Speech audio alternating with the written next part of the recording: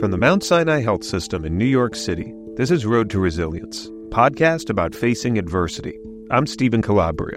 On this episode, we welcome Leslie Patterson, a 5-time world champion triathlete, as well as an actor and Oscar-nominated screenwriter. Leslie toiled in the film industry for years, trying for over a decade to make a film adaptation of the classic novel All Quiet on the Western Front. Leslie had attempted to finance the film's production by running and winning triathlons. Even when she was successful, the process pushed Leslie to her physical and psychological limits. It culminated in one make-or-break triathlon where Leslie had to fight through a serious injury to even compete, and in the process showed the true meaning of grit. From her home in Los Angeles, we're pleased to have the great Leslie Patterson on the show. Leslie Patterson, welcome to Road to Resilience. Hello, it's great to meet you. Great to meet you. So your life is so incredible that if it was being pitched in a writer's room, it'd probably be rejected for being so implausible that it borders on ridiculous. To kick us off, you're something of a lifelong triathlete. What first prompted your interest in running triathlons? Yeah, do you know, I've always been an athlete since I came out of the womb. And my mother will attest to that. I used to race around the local grass, the local square, the local park, you know, very competitive. So I think it's been in my blood from a young age. I love movement. I've got a lot of energy. So I jumped into the sport of rugby when I was very young. I was only 7 years old. And I played as the only girl in an all-boys team. And in fact, I was the only girl in the whole of Scotland at the time. This was in the 80s, of course, a little bit different now. Right. And my niece now plays in an all-boys team. But yeah, so I think that built a lot of resiliency from early on, right? I was walking on the pitch, people were laughing and joking and pointing, and I committed to what it was I loved about the sport. So yeah, it started there, and then, you know, I was no longer allowed to play with boys and jumped into the weird and wonderful sport of triathlon. Okay, and why triathlons specifically, though? What does the whole process evoke in you that, say, bicycling or archery doesn't? Right. So, you know, triathlon is really curious, right? It's swimming, biking and running. And I think that through those three different sports, the way that your body moves gives me this kinesthetic pleasure. I'm a dancer. I was a dancer and have done that for a long time. So my expression of self comes through movement, and the movement is so unique in each sport that it's I don't know, it just kind of like, I loved it. I still do. And my dad was into triathlon and thought it would be fun for me to give it a go. And I jumped into the local team. I think so many reasons why you get into something is, you know, what do your parents do? What are the facilities like where you live? And we had a great club that was just a big community centre. And yeah, so I kind of dived in that and was pretty good pretty quick. And so that just propelled the whole vision of where I wanted to go with it. There's a story you've told about competing in your first Xterra race in 2008 in Temecula, yes, California, where you were in the lead, but you bonked. Could you explain what bonking is and what it feels like and what ultimately happened there? Absolutely. So, well, let's go back to that first question. Xterra is a form of triathlon. So just like in running, for instance, you have lots of different disciplines. You have the 10K, the 5K, the marathon. It's the same in triathlon. So triathlon is swimming, biking and running, but there's many different events, right? There's Olympic distance that's in the Olympics. There's Ironman, which is a super long one. And Xterra is a different type of triathlon. It's all off-road. So we swim. That might be in a lake. It might be in an ocean. We mountain bike on trails. So we use a specific type of bike and everything's on trails. And then we run on the trails as well. So, and the distances for Xterra are generally about a mile swim, about 40 kilometres on the bike and about 10 Ks of running, but of course on trails, so up and down and here and there, sometimes obstacles. So it's a unique form of the sport. The first one I did in Temecula, which was a wonderful experience. Temecula is in California near San Diego. It can get very hot in the summer because it's slightly inland. And I think it was about 100 degrees. That's about, you know, I don't know, 30. It was about 35 to 40 degrees Celsius. And I was out in the race. I wasn't prepared for what this event was like. I'd never done it before. And the events I had done were a lot shorter and a lot less intense. So I didn't have the right nutrition on board. So bonking basically means when your body lacks glycogen to fuel you, or indeed it could be electrolytes or fluids. So maybe you're dehydrated. So it was definitely a combination of those that meant I promptly walked on the run. And basically tapped out, physically. Yes, yeah. I still managed to finish the race, but yeah, you're done. Right. And a few years later, in 2011, you won the first of your 5 World Championship triathlons. As you approached and then crossed the finish line, what does that feel like? Yeah, it's just a very surreal feeling when you've spent your whole life dreaming about something like this and then it happens. And how it happened was a big life lesson in so much as I had a great swim. I came onto the bike and I had a flat tire on the bike. So I had a mechanical and I had to fix it. And I think it was in those moments that I really said to myself, do I have what it takes? And is this worth it? I really had the doubting Thomases, woe's me and this and that. And then I just kind of went after it. I just kind of committed to the moment and said, I'm just going to go as hard as I can and see where it ends me up. And I won the bloody race. So, there you go. That's a testament to sticking with it. Right. What was your trajectory in triathlons from there? Yeah, so, obviously I gained quite a few endorsements or sponsorships from that point. I was running a coaching business, I still do, where I coach other athletes, and that at the time was helping to support my professional career as an athlete. And so that expanded, and then it was a case of, can you repeat? That's always a big question, right? That's always a difficult thing, and that was quite a journey. And so I kind of went back to the table and said, what do I need to do to repeat? And I really sort of dug into myself. And luckily, my husband's a sports psychologist by training. So we worked together on some of the mental aspects, which is almost more key in this specific instance. So yeah, after that point, it was just about sort of trying to be the best in the world and continue to be that way. As opposed, it's not like one was enough to prove it. It's never enough, because to get to that level, you have such drive in you. And so when you feel it and you feel the success, you always want more. And for me, it's always been about process. It's not been about outcome. So while, of course, you dream about winning a world title or whatever that might be, once you have focused on the process, the mastery of the craft, making yourself as good as possible, that's what's addictive. Because when it pays off, you're like, oh my God, I have this formula and I want to keep tweaking it and getting better and pushing myself to the limits. Well, it's like, didn't Paul McCartney say something about you work so hard to reach the top of the mountain, and then once you get there, you realize there's nothing there? Yeah. Gosh, I don't know that it's nothing there. I think it's that maybe your reasons for wanting that change, and you have to recalibrate yourself.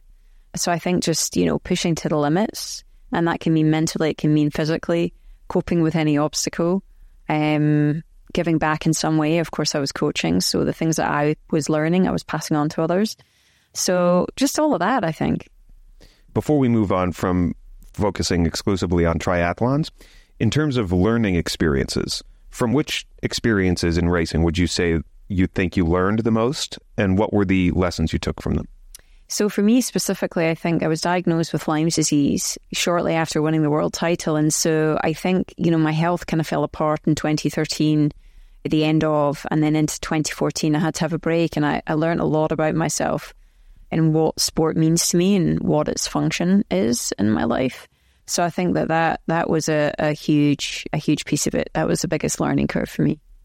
For a while there, you gave up triathlons? I didn't give it up. I was always anticipating coming back, but I had to take a break in so much as my body couldn't handle it. Right. It was trying to look to all different types of therapies to get me back in shape. A big part of resilience that we discuss on this show is cognitive and emotional flexibility, allowing our brains and emotions to bend with the wind, but not break. Are there any strategies you used as a triathlete that enable you to roll with the challenges that you face on the trail? Yeah, a bunch.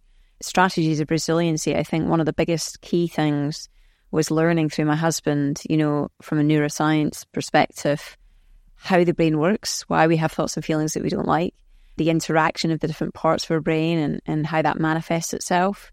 And then probably most importantly, the part of your brain that processes physical and emotional pain, and how that actually can get physically more dense as you cope with more adversity. And so for me, that was a really key thing, because all of a sudden it was you welcome the adversity because you see it as a workout. And you're excited to make yourself stronger as a consequence and be able to cope with more. And the impact of that made me feel like any bad day was actually a good day. So it was like just reframing.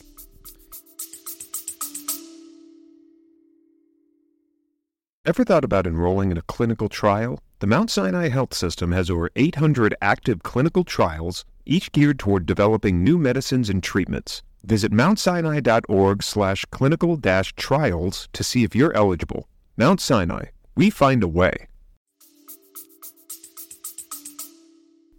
So while all this was going on, you were also nurturing a love of film and screenwriting. What prompted this love, and where did you initially take it? Sure. So, I mean, as I mentioned earlier, I was a dancer from a young age as well. So my expression of creativity was always there. So I always had these two strands of my life. And I actually ended up studying drama and English in my undergraduate at the tender age of 17 and kind of parlayed that into doing some film work. And then my husband got a job out here in California. And I went back and studied a master's in film and theatre at San Diego State University and would come back and forth to LA. I would produce, I would act in things. You know, I mean, I just loved the world, right? I love film. I love storytelling. You were even in a music video. I was even in a music video. I know. So anyways, I mean, that love has always kind of been there, and I just fostered it and built on it as the years went through. But obviously being a professional world champion, that was where my focus was. And on the side, I was cultivating this other career. A few years later, you co-wrote the screenplay for All Quiet on the Western Front, which meant you also had to buy the rights to do it. Why did that story resonate with you so much? And what were the initial tribulations you and your husband had to endure in the fight to get it made? So, you know, we got the rights to the novel way back. I was working with another producing partner at the time, Ian Stokell. And yeah, he was really key in getting the option to the novel. But we both loved it. We both read it at school, and we happened to pick up the novel. There was a sale on at a local bookstore, and we're both big, you know, he was in the military himself. I've always loved war films because they're such a intense environment to investigate character. And obviously it's one of the biggest titles in the world. So from a business perspective, you're always thinking as an outsider to the industry, how can you have something above everyone else? So that's when we just approached the estate of the author, and we thought, well, why not? And we pitched them and we got it, and off we were. What goes into making a film like that? Like, what are I mean, you're rolling your eyes like... Yeah, that's a loaded question. Right. Yeah. So certainly when you get the option to material, you've then got to adapt it. If you're a writer, of course. If you're just a producer, you're getting writers on board. So it took us a good couple of years to adapt the material to a place where we felt we could get it out in the marketplace and try and put things together, whether that's getting a bigger producer on board that can run with it, whether it's getting finance, whether it's what we call packaging of films. So that means getting a director on board, getting cast on board. So we were learning as we went as well in terms of the industry. And of course, the marketplace changed a lot across the 16 years that it took to get made. So those, you know, along those 16 years, many different things happened. We had to continue to option the material along the way, which took a lot of money and a lot of risk. So it really was a challenging journey. Then comes March 28th, 2015. Could you tell us the circumstances around that day and what happened afterwards? Yeah, so as I mentioned earlier, optioning the material costs money, and for us it was about $10,000 a year, which when you don't have much is a lot. That was challenging to come up with that money all the time. We begged, we borrowed, we stealed, we used up all our savings, we used credit cards. And this specific year, we didn't have the money, so we were going to lose it. And I'd used my race earnings on a myriad of occasions to fund this pursuit. And so I decided I'd go out to Costa Rica and do a race to earn enough money to pay this option. However, the day before the race, I came off my bike, I fell off it, and I broke my shoulder. And it was a big decisive moment. And you talk about flexibility, I just kind of figured out a way to do it. I ended up swimming with one arm, came out the water about 12 minutes down, biked up into second and ran into first. So it was a case of how can I achieve the end result in a way that is maybe different or more flexible than your traditional way. And your husband is in sports medicine, so it's not like you were doing this all in a vacuum. No, you had somebody there who was... I had the best team in the world. You know, I took a lot of advice before I did this. I'm very close to a lot of top physical therapists, and I know my body incredibly well. Is this going to cause detrimental damage long term or not? And the position or where it hurt, as long as I kept it stable, you know, and I could stop at any time. So... Right. So running and winning a triathlon with a broken shoulder, the folks in the writer's room, again, are shaking their heads. This is totally ludicrous and implausible. So you won the race and the prize money, and you bought the rights to All Quiet in 2006, but it was only around 15 years later that you finally got it made. In terms of resilience, sticking with it, refusing to give up, seeing it through to the end, what were the strategies, would you say, that you employed that most helped you persevere, especially insofar as they related to your triathlon running? Sure. I think the biggest thing that's going to keep you going through all the ups and downs is your why. Why are you doing it? Why is it important? And for me, there was two reasons. One is it's such an important story to tell, and we felt we had the right adaptation. We felt we had the right take to it.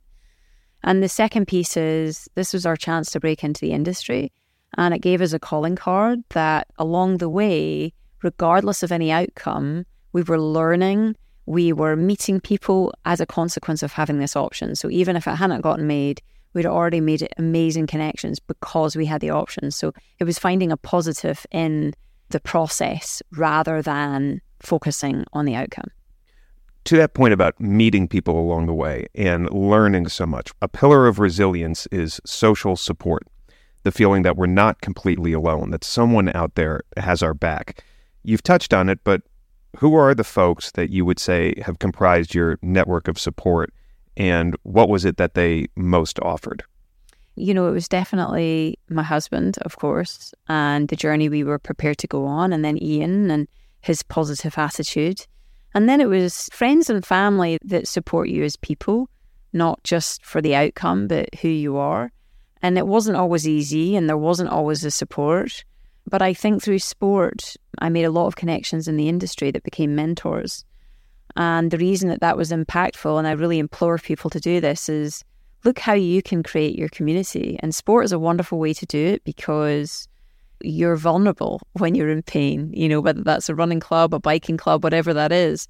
And you bond in ways that are authentic, because this industry is tough to create authentic relationships. So any which way that you can do that, then it can be really impactful. And focusing less on what can you do for me, it's more about like, how can I help you? How can we go on this journey of a friendship together? I've got something to offer you. And then in return, you know, chances are, like any friendship, right, there's give and take. So yeah, I would say that that was the best support. Another aspect of resilience that we cover a lot is facing fear. Right. Meeting these things head on, meeting challenges head on, even if we are terrified in the moment. Now, you seem to have almost a supernatural ability to do this.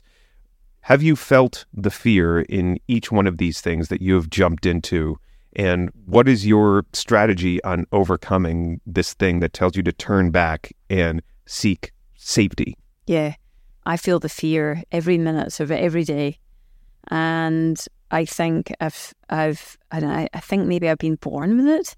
I don't know if it's a Calvinistic Scottishism in me. There's something I can understand that through suffering, through facing that fear, you're going to learn and grow and be better as a consequence.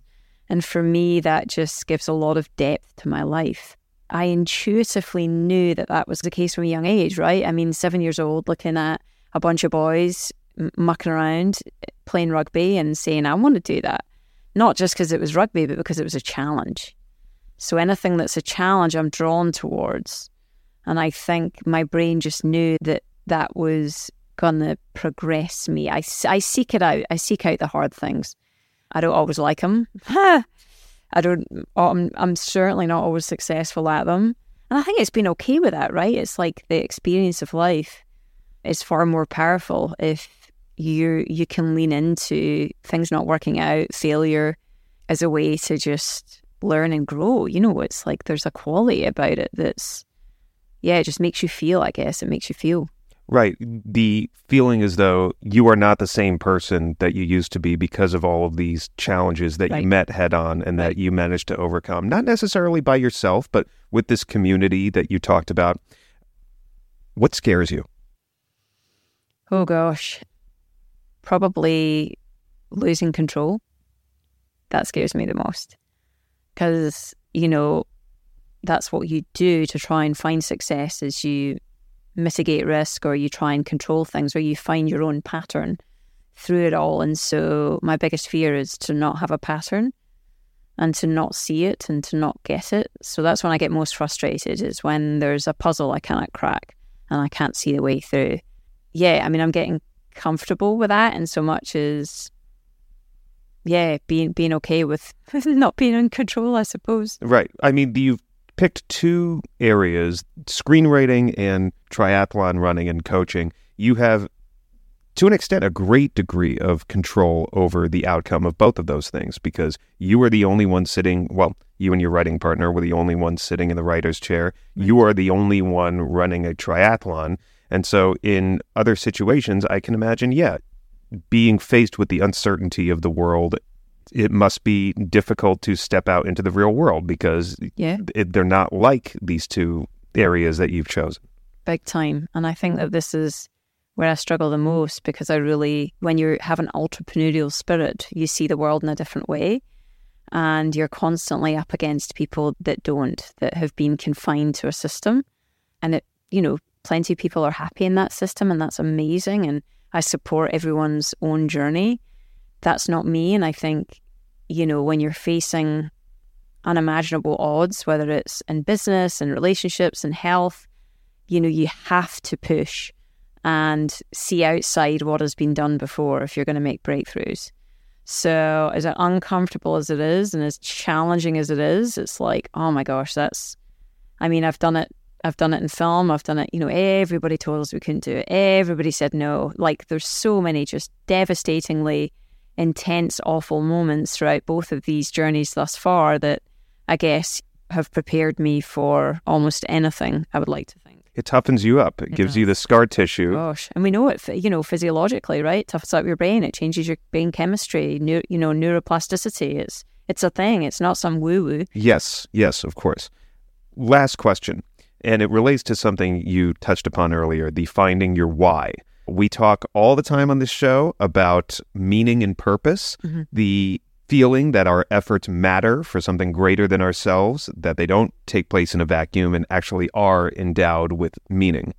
After everything you've been through with professional athletics and professional film, how would you say your meaning and purpose has evolved from when you started to now? Gosh, a lot. I think it's become less self-centered and more about giving back, or more about how can my journey inspire others, or what information have I learned that I can pass on, and at the same time pushing my own dreams and having even bigger goals where my impact can be greater, and there's no better forum than filmmaking and storytelling to have an impact, especially in this day and age. We want our films to really say something important and make change. What did All Quiet really say that you thought was important to say?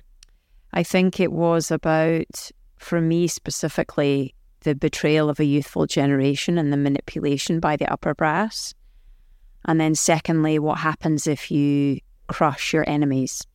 What are the consequences of actions? And we see that in history. I feel that's really critical, and I really believe that Ed, our director, just captured that so beautifully. Yeah, it's an absolute honour that he did, really, feel so lucky. Well, good thing we're in an era now where there's no negativity at all, and everyone is just living so happy and carefree. Right. That's right. Well, that's it for my questions. Was there anything else you wanted to say? No, that was great. Thank you so much for having me on. Thank you for coming. Leslie Patterson is a triathlete, screenwriter, and something of a superhero. That's all for this episode of Road to Resilience. If you enjoyed it, please rate, review, and subscribe to our podcast on your favorite podcast platform. Road to Resilience is a production of the Mount Sinai Health System. It's produced by me, Stephen Calabria, and our executive producer, Lucia Lee. From all of us here at Mount Sinai, thanks for listening, and we'll catch you next time.